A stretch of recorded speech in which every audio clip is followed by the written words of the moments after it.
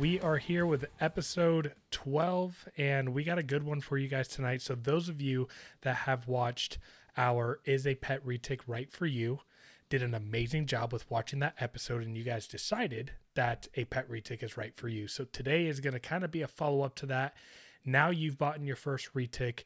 What do you do in terms of when this animal gets home? All that good stuff. So we're going to answer some questions that a lot of beginners tend to ask. Again, thank you so much for supporting the Retic Lounge.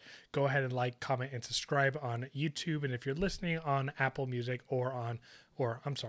Apple Podcasts or Spotify, go ahead and follow, like, and rate those episodes. Let us know what you guys think.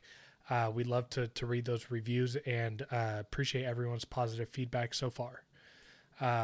So Nathan, I think it's fair that we actually no.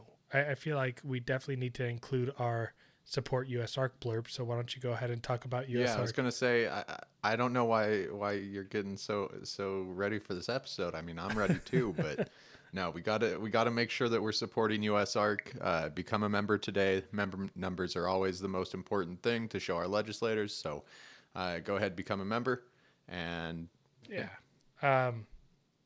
Did you say go ahead and become a legislator, or am I zoned out?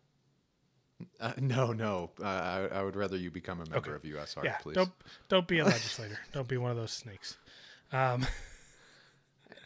Hey, unless you're a reptile keeping, retic keeping legislator who's gonna fight just as hard for us, then. No, I want to before we jump into this. I mean, as we jump into this, before we get to that snake arriving at your doorstep, what do you need to have in place? Yeah, I mean, so number one, like two different type of buyers, right? You're either going to go to a show and you're going to buy an animal that you had intentions on buying, right? Because after you watch Is a Pet Retic Right For You, you're no longer impulse buying retics. And then, so you're either buying from a show and you're bringing it home in a bag or tub, and you are also either buying a snake and it's coming to you in a box. So, you know, first off, like, what am I doing when that box gets to me or when I get home? I'm like thoroughly inspecting that snake, right? I'm going to kind of look up and down, in case I missed anything at the show or brought home mites. I always just want to do a quick body scan of the animal. You know, I'll even like feel the side or feel like within its belly while it's crawling around. You want to make sure that, so for those of you that are getting like your first shipment, I always recommend like have your temp gun ready. And I want to add a caveat to this. When you get your first shipment, especially if it's your first reptile shipment, make sure you're on top of that shipment. You're tracking it. You know when it's arriving at your house. You're not leaving it outside for it to get too cold, too warm. I actually, like, as a breeder myself that sold a clutch last year, I did not send any to addresses. I always shipped to a local hub. If I ever run into a issue where someone lives, we saw that a lot with COVID, where that's what our only option was. Ship to house. And honestly, it made it a lot better for a lot of us because we weren't running into some of those issues. Now we were still running into the same issues of stuff being stuck at hubs, but that's a whole nother exactly. So number one, if the breeder you're getting it from and you're buying online isn't on top of the weather and shipping conditions, don't expect them to be aware of that. A good breeder is going to be fully aware of that and keep you posted on when they can send animals, but don't think that it is fully their responsibility, because at the end of the day, you're the one spending money. So make sure that you're on top of that. I recommend going to shipyourreptiles.com, where they will include a shipper's insurance when it is safe to send an animal, which means that they will insure it based off of there not being any holdups at any kind of hubs, anything like that. But anyway, so you get this box and you've been tracking it. You either get it at the hub or you go home, have a temp gun and temp those, temp the inside of the box. That's the first thing I would recommend doing, making sure that your snake is either not overheated. If I'm temping the box and it is cold, I'll let my snake gradually heat up before I put it in its rack on 88 degrees of a hot spot just because I don't want to shock the animal. I'll let it heat up in room temp. So I guess kind of take us into the rest of that. You knew where I was going with that in terms of looking at Well, the animal. I'll add on to that too, because as a breeder shipping to another breeder, when I shipped my babies out, that was the first and last thing that we started with. So got the package ready, got all of my heat packs ready because it was still a little bit cool out. Set up the box like the receiver had asked, and took temps before I put any tubs or any deli containers containing babies into the box.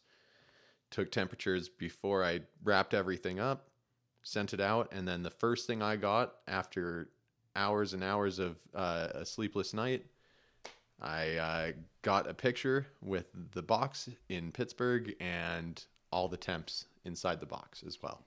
So yeah, that's probably the most important thing. Make sure that your snake is at a good temperature, and if it's too cool, let it acclimate a little bit before you just throw it right onto a hot spot like Lucas was saying. When you shock an animal's body like that, it's kind of the same aspect of like, if you're like running and you're really hot and you just had a crazy workout indoors, and then you went outside and you went into like freezing temperatures, your body would kind of not adjust well. It would probably be in shock a bit, and so you don't want to just shock your animal. Well, for warm-blooded animals, that's fine. That's great for your body. Cold-blooded, not so much. They can't regulate the same True. way. So, like, yeah, well, while we can go straight from a sauna right into an ice bath and throw it back and forth, it's not as good for them as it is. I guess the point that I was trying to make is that you wouldn't want to be exposed to those extremes. Don't do it for your animal, especially with a snake that cannot regulate its body temperature, besides maybe increasing its temperature by a little bit. So, I'm going to look and inspect that snake. And because here's the thing is that if anything happens to your snake on that shipment, you probably have just a 24-hour window to take a picture of that animal and to send it to the breeder and to claim, hey, my snake destroyed its face, or hey, I noticed a kinked tail, or hey, I noticed A, B, and C. And so you definitely want to make sure that you are inspecting that animal and letting the breeder know if that animal came in with any issues that were not visible in any pictures. I need to add on something there as well.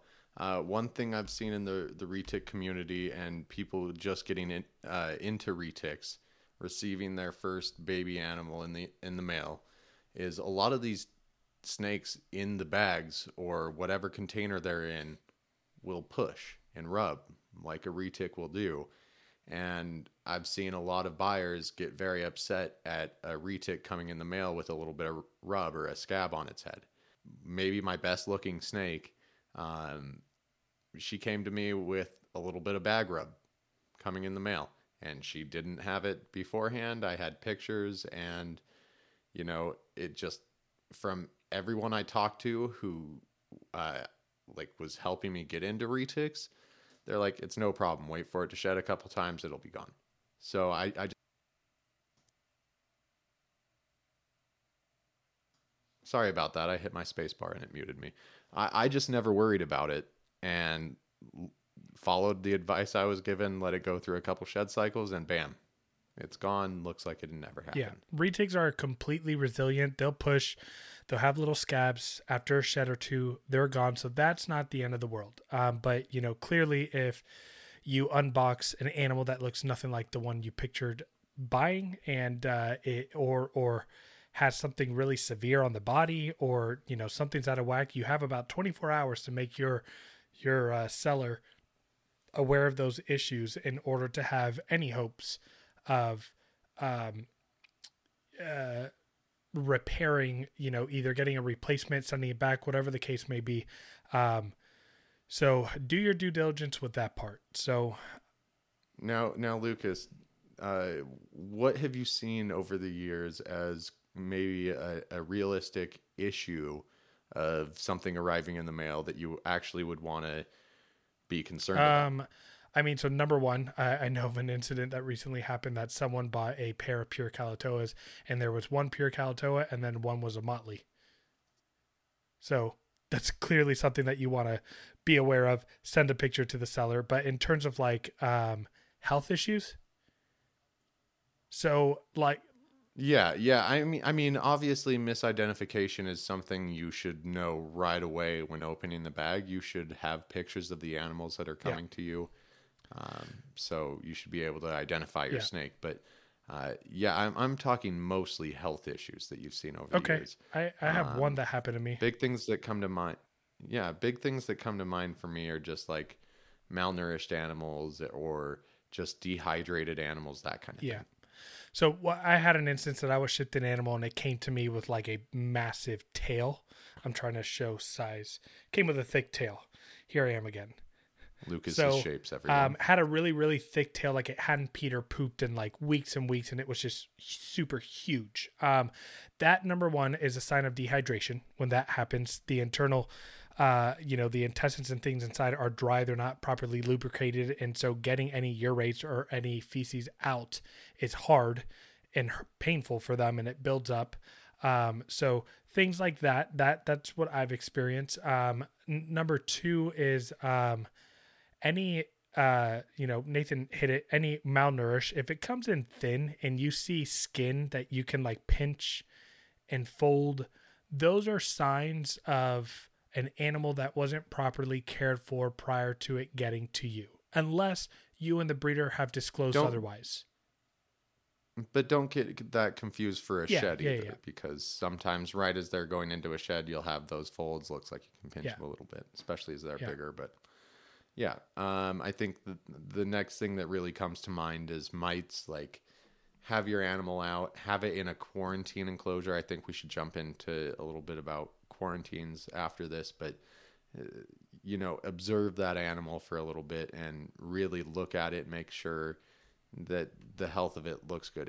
It's moving around its enclosure, it's drinking, and then just visually observe the health yeah. of the animal, like Lucas said. Why don't we actually jump into quarantine right now, since you mentioned it, because I think that's important, and then afterwards we'll jump into having an enclosure, things like that ready. So in terms of like quarantine method, so like what do you do for quarantine? What is quarantine, first of all? So quarantine is getting that snake as separated as possible from the rest of my collection. So setting up a temporary tub with some heat tape somewhere, a thermostat to make sure that heat tape's running properly, and just setting it away from the rest of my stuff. I've only really had three animals come in since I got my original two.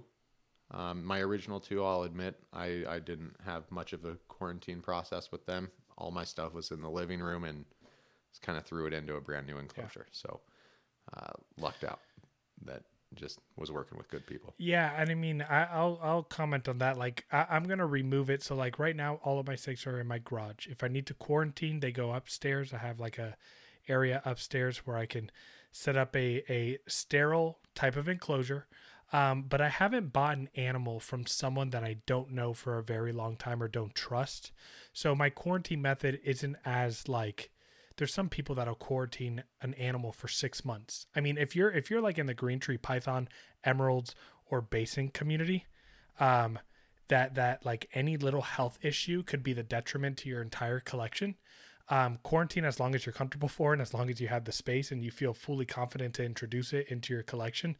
I was talking to MJ at Arlington, and MJ was like, no, I don't risk anything. Like if an animal like just barely looks sick, you gotta make sure that you keep it away. But so for me, Well, and it all depends really what you're working with, right? So I mean, we're very, very lucky. Retics are extremely hardy animals, and even if you were to bring a retic in with some health issues, let's say it spreads, um, I think the worst thing I could think of is Nido, but I haven't heard of a ton of Nido spreading through retic I mean, collections. IBD is potentially even worse. IBD, And yeah.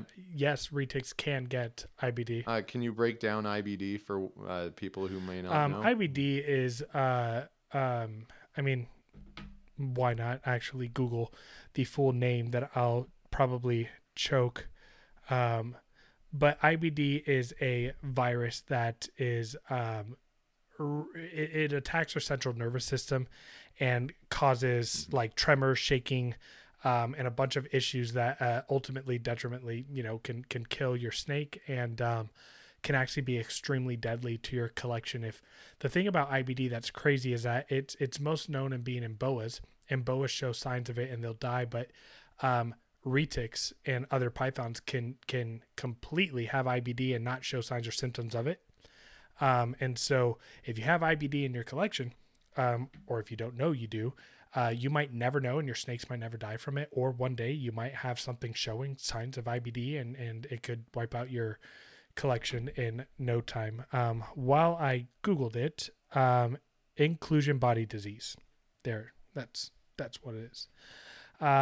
So we can just throw right that for up there. people that are inclusion body disease. Another very typical symptom of IBD is constant regurgitation and throwing up. So if your snake is vomiting over and over again after every time that you feed it a meal, you should probably get it checked out and tested. But yeah, so with retics, as far as my quarantine method is I'll typically do a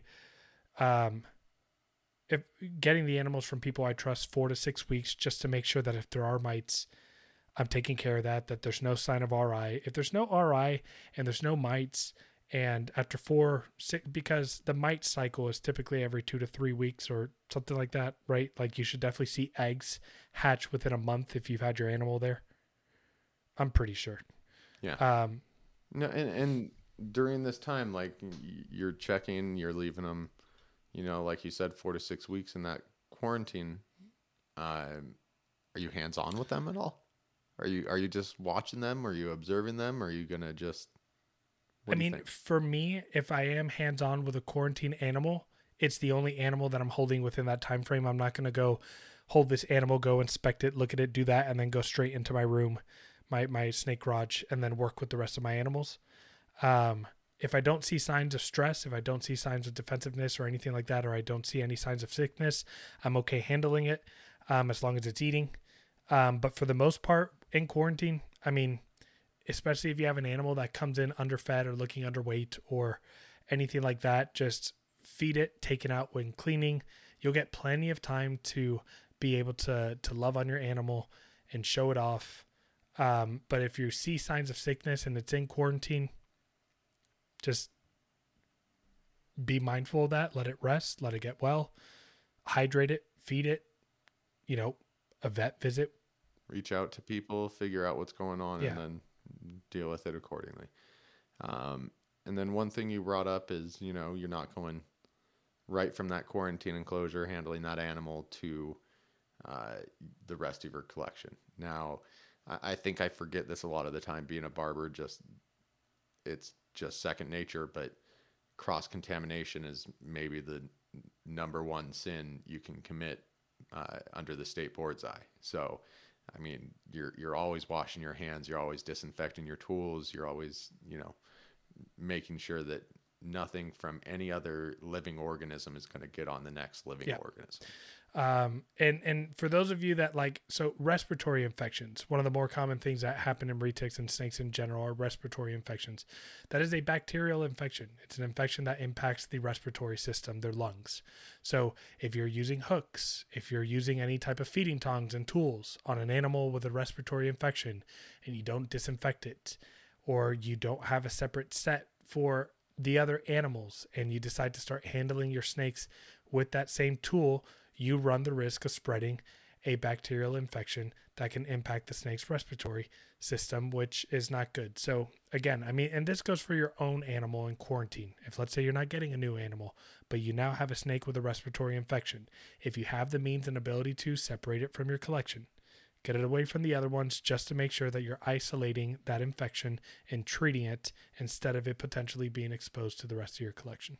And then, and handling, make sure as long as that animal's eating, drinking, looks okay. I mean, even if it doesn't, you should be getting hands-on with that animal and being as observant as possible so the health of that animal. So beyond that, you're acclimating that animal to just your routine, your handling methods, all of that. So make sure you're handling your animal during that first month during their quarantine, and then watch your cross contamination, I'd Yeah. say. And, of course, if, you have been a responsible Retic buyer and you've bought your first Retic, you should have a enclosure set up prior to the animal getting there with the accurate heat, right? What are Absolutely. your thoughts on that? Because I oftentimes, like, people thought I was crazy when I was telling friends, like when I was selling to people that I didn't know that didn't keep retics. I actually had one buyer ask me if I was serious when I asked him to see, like, yeah, do you have an enclosure set up? Do you have an extra thermostat? Like, I was asking him questions like, I'm about to send my very first clutch that I've ever been able to sell to people. These are my babies, and I'm sending it to someone. Like, yeah, I'm sorry. I want to know if you have the means to keep this animal alive when it reaches you. Yeah, I mean, going into my first year, that's probably my number one priority. I mean, uh, I've only seen a handful of examples in my 7 years of keeping retics, or 6 years, whatever it's been. Um, but I have seen a couple times where people just get enamored by retics or super dwarfs or what have you, and I see them start to get a handful of them. I see cohabbing. I see them set up in, tubs like you would use for cleaning. And not to say that you can't set up a temporary quarantine enclosure in one of those tubs, but I think realistically, if you're trying to keep something like a retic, you need to be looking at real enclosures and have something like that be just purely Yeah. temporary. I will say we'll probably do an episode down the road versus like an episode of like tub versus enclosure style. What's Oh, appropriate? I think that absolutely. would be a really good discussion, but I just want to give my 2 cents on um like using a tub with your first retic. Now, are you talking tub Not a as rack. in like hatchling? Okay, Not a not a hatchling hatchling rack, rack, not a nothing like that. V18, not a That's V35. that's what I thought you were referring to, so I'm just making sure we're on Yeah, the so same like page. I'm talking about like a 28 quart weather tote tub. That's about like um Yeah. I actually like I really like those when you're getting like your first retic or something, because what's cool is that they're opaque, so it's not glass and fully transparent. You can put normal bedding on the bottom. You can go ahead and you can put plenty of enrichments, hides, a bunch of fake plants in there. Yes, thank you. He got one. Exactly. Those are actually, that was the one I had my Coyote in. And I know that a lot of new retic keepers are doing a phenomenal job with getting amazing enclosures for even their babies. But I'm totally down for the first 4 to 6 months of your snake's life, as long as you are responsible and are already purchasing its next enclosure. Okay, this isn't like I'm gonna buy a retic on a budget and then buy a tub on a budget. But those tubs are amazing because you could put the sticky little fake plant on there. You can put a bunch of hides, and that snake could literally feel like it's in a jungle. And I think they're actually phenomenal. I kept my first like 3-4 retics when I got them for the first like 4 to 6 months I had them. They were all in those, and they were all super sociable, not shy, never struck at me, and they seemed to like it. Yeah.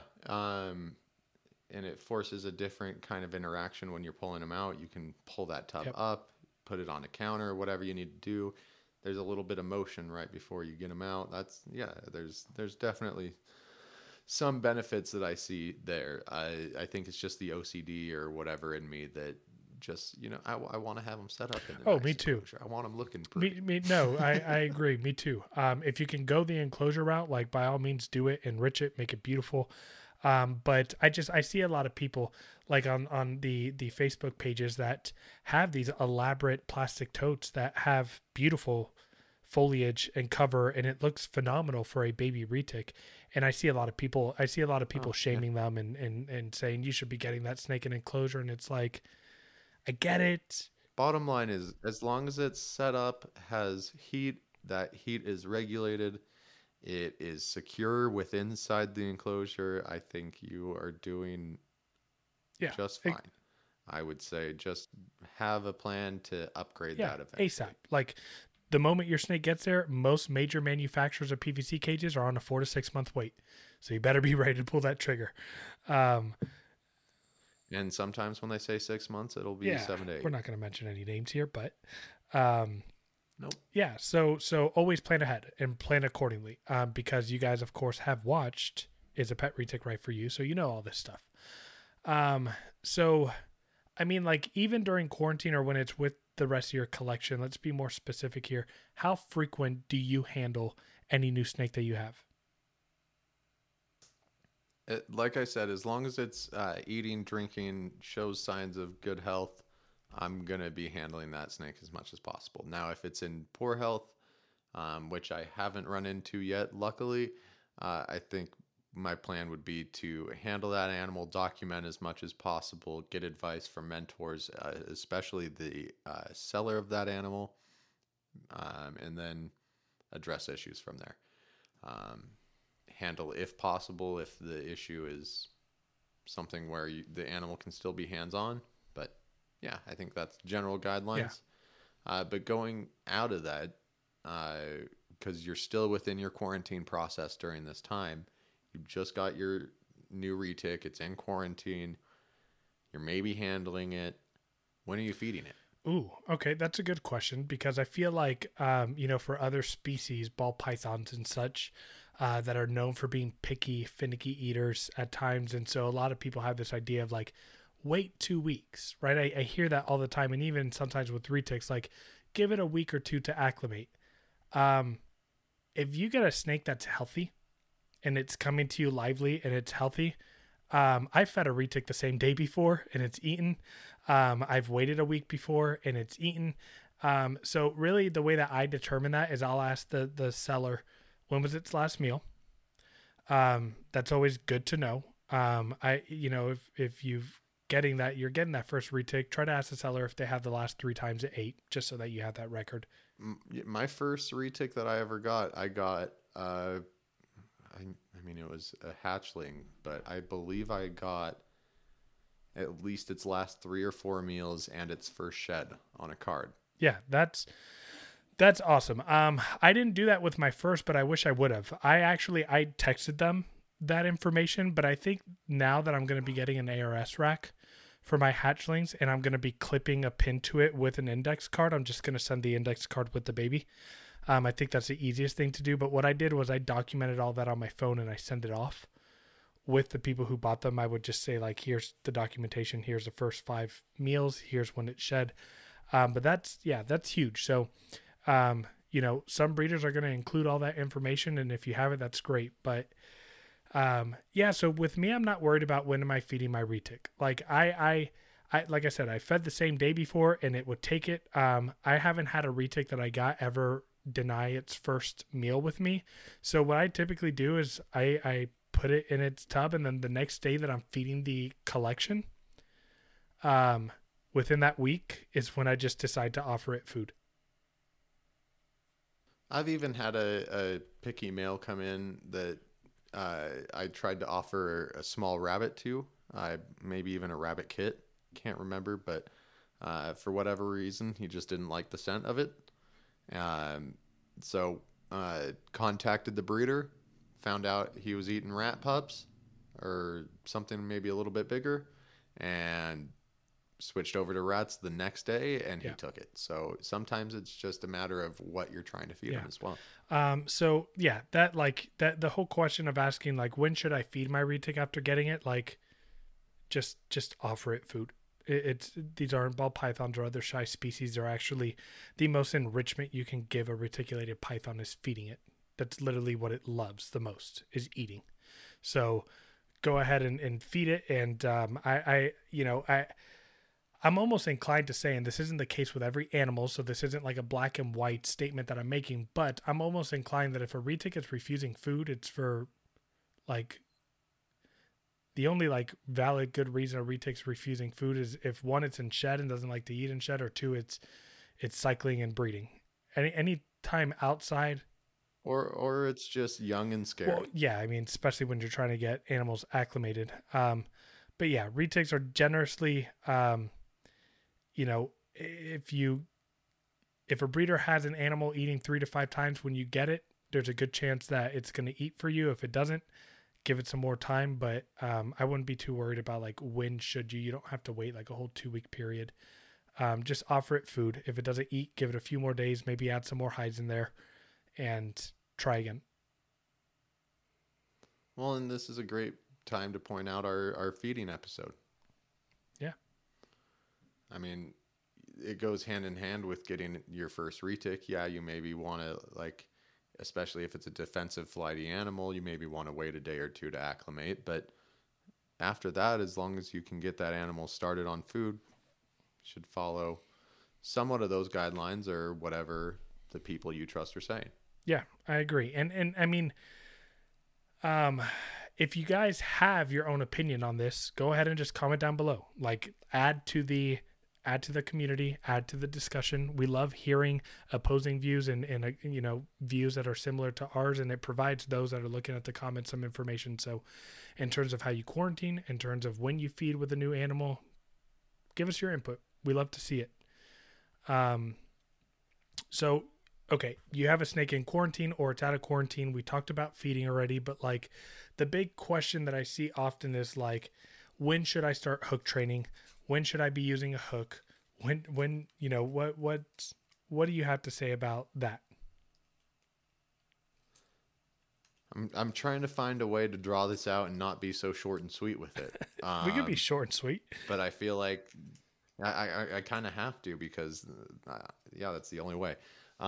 So with the hooks, I start my animals right away, but that's just because I want them to be in a routine from day one. I want them to expect a similar experience every time I go to feed, to clean, whatever I need to do with the animal.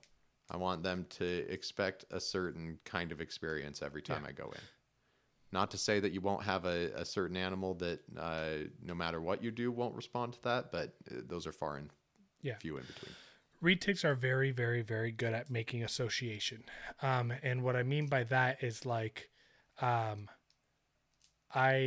very first retic I got, when I feed her, I tap the enclosure, doom, doom, doom, and you'll see her literally just me going boom, boom. I actually stopped doing it because she would make the association when I tap 3 times, 1, 2, 3, she'd freaking lunge at the freaking glass and smack her face on there. And I don't even have food to offer just yet. So retics are very, very, very much easy to train in a sense of like, if you have a routine with the animal's going to be more likely to associate when it's handling time, when it's feeding time. But yeah, I guess my response is like, I know there's like a culture in the ball python community that is like, oh, you use a hook for your ball python, just man up.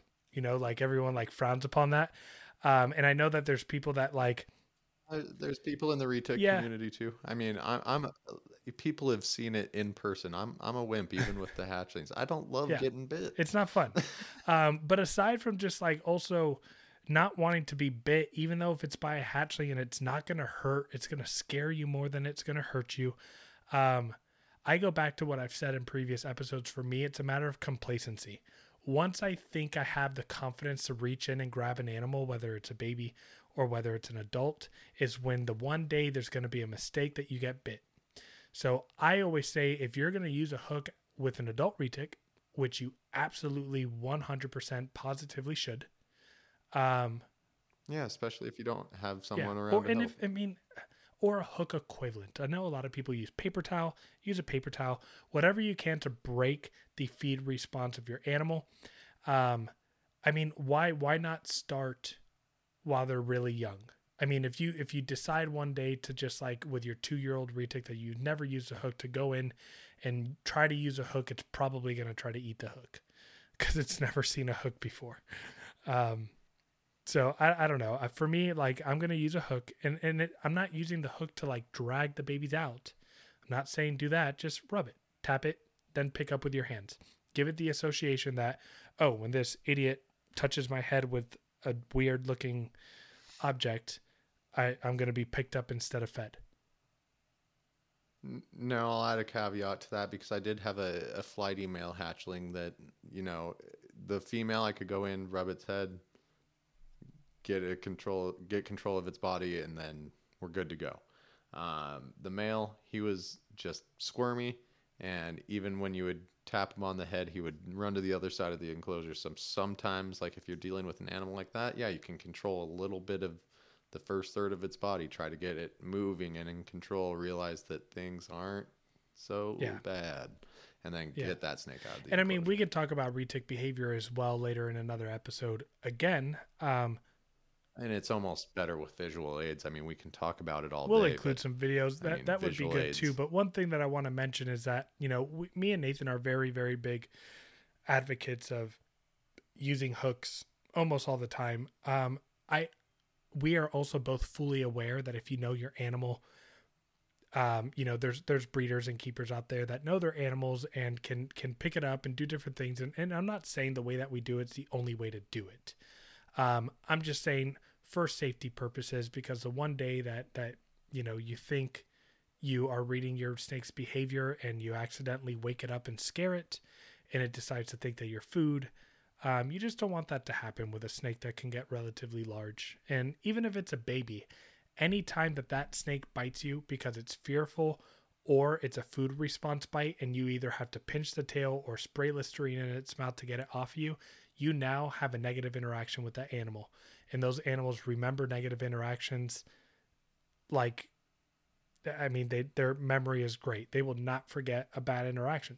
Retics, yeah, they definitely, once they have some bad interactions, they can definitely hold on to it. But I also think they're reward based as well. So as long as you're taking care of them well and you have good interactions after that, and you have some consistency after that, they're forgiving.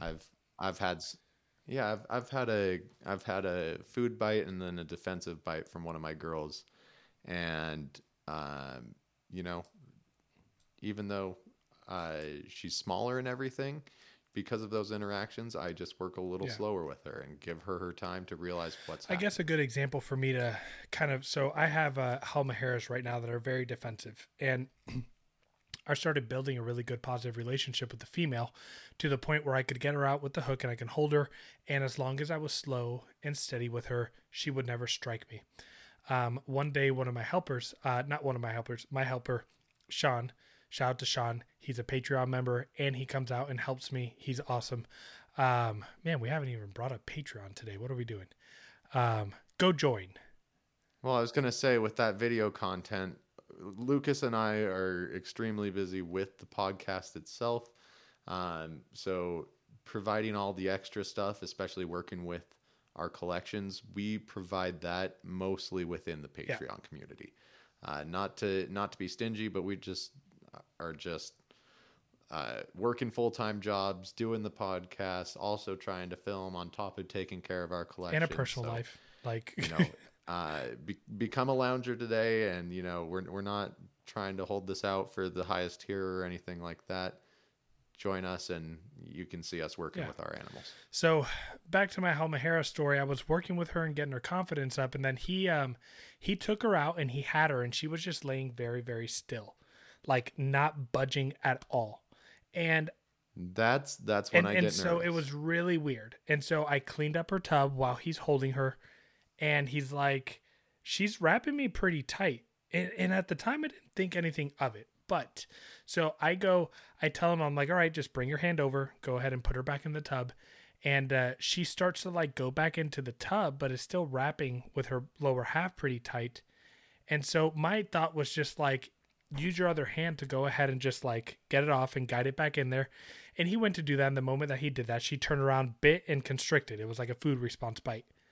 But after they're very smart about where the end of their body is. I've noticed anytime I've had any kind of weird, sketchy instance like that, I felt the body tense up. I felt the end of the tail wrap tight around me, and then the snake reared back around, coming out of the enclosure.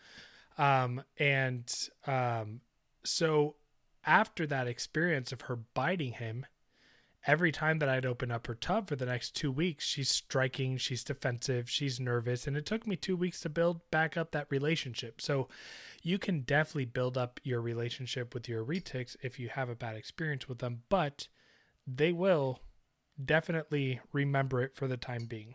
Going back to circling at that point to explain what I meant by that. Because, yeah, it's definitely much different than an extremely intelligent monitor that is like, no, you are a POS human. Get away from me. Wait. Pause. We're having the same thought. You Yeah. prepared? Oh, cheers. So, on that note, when should you start using a hook? I say from day one. Hook, paper towel roll. Yep. Just get in the habit of doing it. Don't be complacent. For those of you that don't use a hook, I'm not saying you're dumb or irresponsible. I just hope nothing bad happens to you, and I hope that you can become an amazing keeper that can read your snake's language and be able to open up your snake's enclosure, let the snake read your body, and have this beautiful relationship like I've seen people have. But for me, at the end of the day, I don't ever want to risk a 12-foot snake biting and wrapping me because I decided not to use an extension of my hand first. Yeah. And then, yeah, I mean, so we've, let's just talk about real quick and summarize. So got the snake in the mail. We talked about unboxing or unbagging when you get it from a show, quarantining, how frequent should you handle it? When should you feed it? Start using a hook. What else do you think that you want to add to, like, what should people know? One small thing that I think you missed out on, but I think it's relatively new. But being as I was in Chicago and got to see all the support at the U.S. ARC auction, I think it would be unfair to not mention Redline Shipping, major U.S. ARC supporter. Spent some serious money at the auction and has shaken up the shipping game in the reptile industry quite a bit. I still love Ship Your Reptiles. I think they're a great option. Haven't shipped anything since, but I think both of those are solid options if you're looking to get an animal out. I actually haven't been on Redline Shipping's website yet to look, but I and the reason why I even mentioned Ship Your Reptiles earlier was just because I know they have that shipper's insurance. So generally speaking, if they include that, it's a good date to ship. Does Redline include that? I'm like you. I haven't had the need to ship since Redline has come on the scene. I know their prices are super competitive. Being in the animal industry, I sure hope that they have some kind of insurance. That's the biggest reason why I go to Ship Your Reptiles. I mean, even though they're not always able to insure my full package, especially when I'm sending out hatchlings, it's at least good to have a tiny bit of peace of mind. Stuff goes wrong in the mail. Like I said earlier in the episode, stuff can get stuck at hubs. If you have a snake coming from someone who really just wants to ship it, even though it's not a totally responsible time, then, you run into the possibility of that animal getting stuck somewhere and there being issues. I mean, the longer that snake goes without heat or overheats, whatever, is just risking the animal. Neurologically, just its life in general, all that. Let me, if you don't mind, we haven't done Lucas's rant of the episode yet. And I actually just, this just came to mind as you were speaking, but so before, when is Adler gonna create us some kind of like overlay that comes down, some graphic that's like Lucas rant? I'll talk to him about that. Lucas rant. What minute marker are we at? We're at about 44 minutes. I'll tell him to look out for it. Right, that'd be awesome. Some like audio coming in. Lucas's rant. Okay. So let's talk about what I want to rant about. You decide to get a pet retic, and a pet retic is right for you, and you're getting your first pet retic. Ask the person that you are buying from what their policy and procedure is. Like, just ask for it, because some might not even have one. Some have a very detailed one. Mine's pretty detailed. But the reason why I ask is because, or I guess the reason why I say this is because you're a buyer. And if you are not happy with the product that you receive for any reason, just voice it. The worst that a breeder can say is deal with it, and then you get to post whatever that you want and put them on blast or do whatever you want. But one thing that I constantly see is people spend $800, $1,000, $500, even $200 on a retic. And what ends up happening is that they get it. They're not happy with the animal because it doesn't look okay, doesn't look the same. There's scarring. There's something wrong with it. And what they do, all they do is they don't say anything. And then they go on Facebook 5 days later and they complain, and they never said anything to the seller to try to make amends. If you're not happy with the animal that you receive, let the seller know ASAP. So I hate to even bring it up again because I feel like I'm bringing up the same scenario twice in one episode, but I did recently just see a circumstance where someone got a snake with some bag rub, ended up contacting the seller. Seller said, hey, it's some bag rub, should go away in a shed or two. You're totally fine.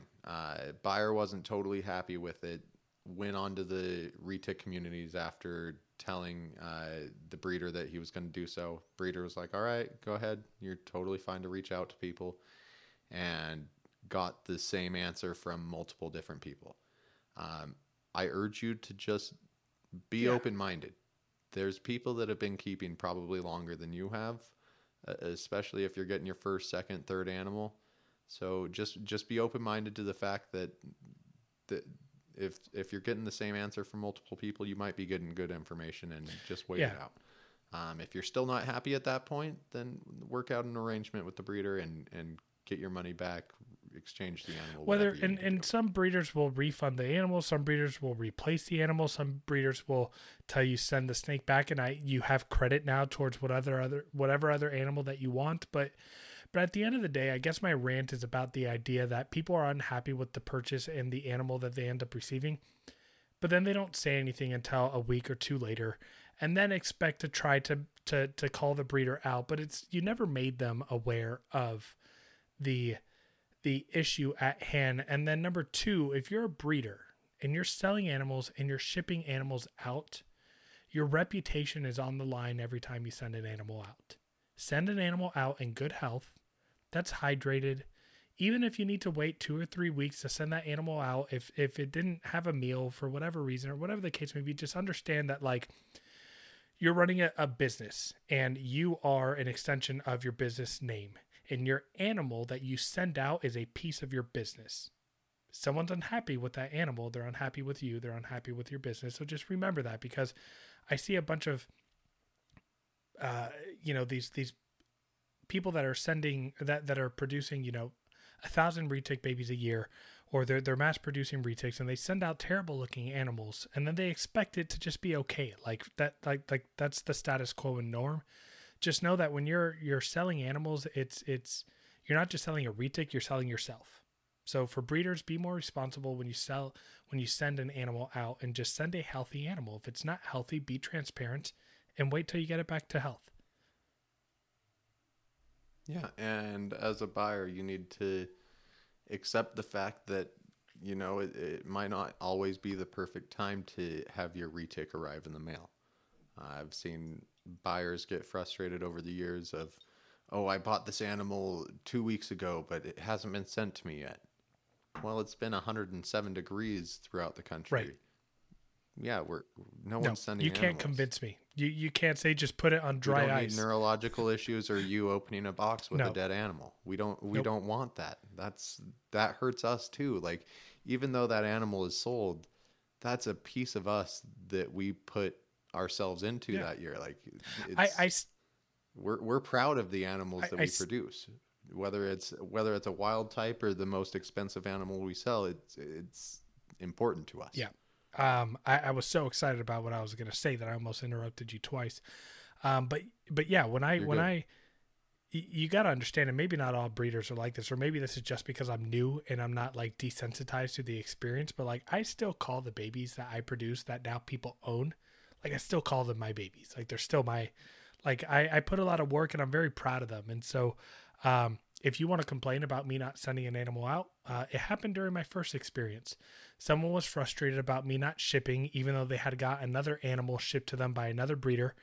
Again, there was backups at certain hubs, and I said, we can wait. Like, this is your animal. You've paid for it. I'm paying for its meals. I'm feeding it. I'm cleaning it. I'm watering it. Just, I'll send you all the pictures and videos you want. Just sit back, relax, and when the snake that I know is 100% going to get to you okay, I'll send it to you. If not, and you're unhappy, I, you know, I'll be happy to lose a sale if that's the case, but I'll never jeopardize the well-being of an animal. You're on mute. You hit your space bar. Weird.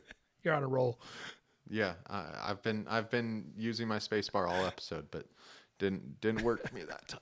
Damn it. No, I mean, especially as new as we are, I mean, every animal counts, and we're putting ourselves out there. And I think even the big breeders too, especially the ones that are doing it right, you see the same level of care. They care about every single animal that's coming out, being taken to shows. Like if it has rubbing issues, or if it's not well started or whatever, it's not going to show up at your doorstep or at the booth at the show. Yeah. So, I mean, again, buy from someone reputable, but at this point, at this episode, you've already bought your animal. So, Nathan, you got anything else to cover? That was a good rant. It was a good rant, and we both kind of got in onto it. So it wasn't just Lucas's rant this segment. But no, I think we covered pretty much the basics of what you need to do when you get your first retic. Obviously, jump back to that first episode. Is a pet retic right for you? If you haven't already gone through that, please do. Give us any feedback that you please. Remember, we have our Patreon running, so become a lounger today. We have an awesome Discord channel that's very active. 27 members deep. Tons of 27 members. We have awesome ideas, awesome conversations happening all the time. Just really good people over there. Lucas and I need to get a slide or something together thanking everyone, because we love our Patreon members so much. Become a US ARC member. Member numbers, like I said, matter more than anything. So make sure you become a member. You're donating when possible, and we'll see you on the next episode. Have a good morning, good night, good evening whenever you watch this. Thank you for tuning in. See you, everyone. Do you want to do your little chair thing?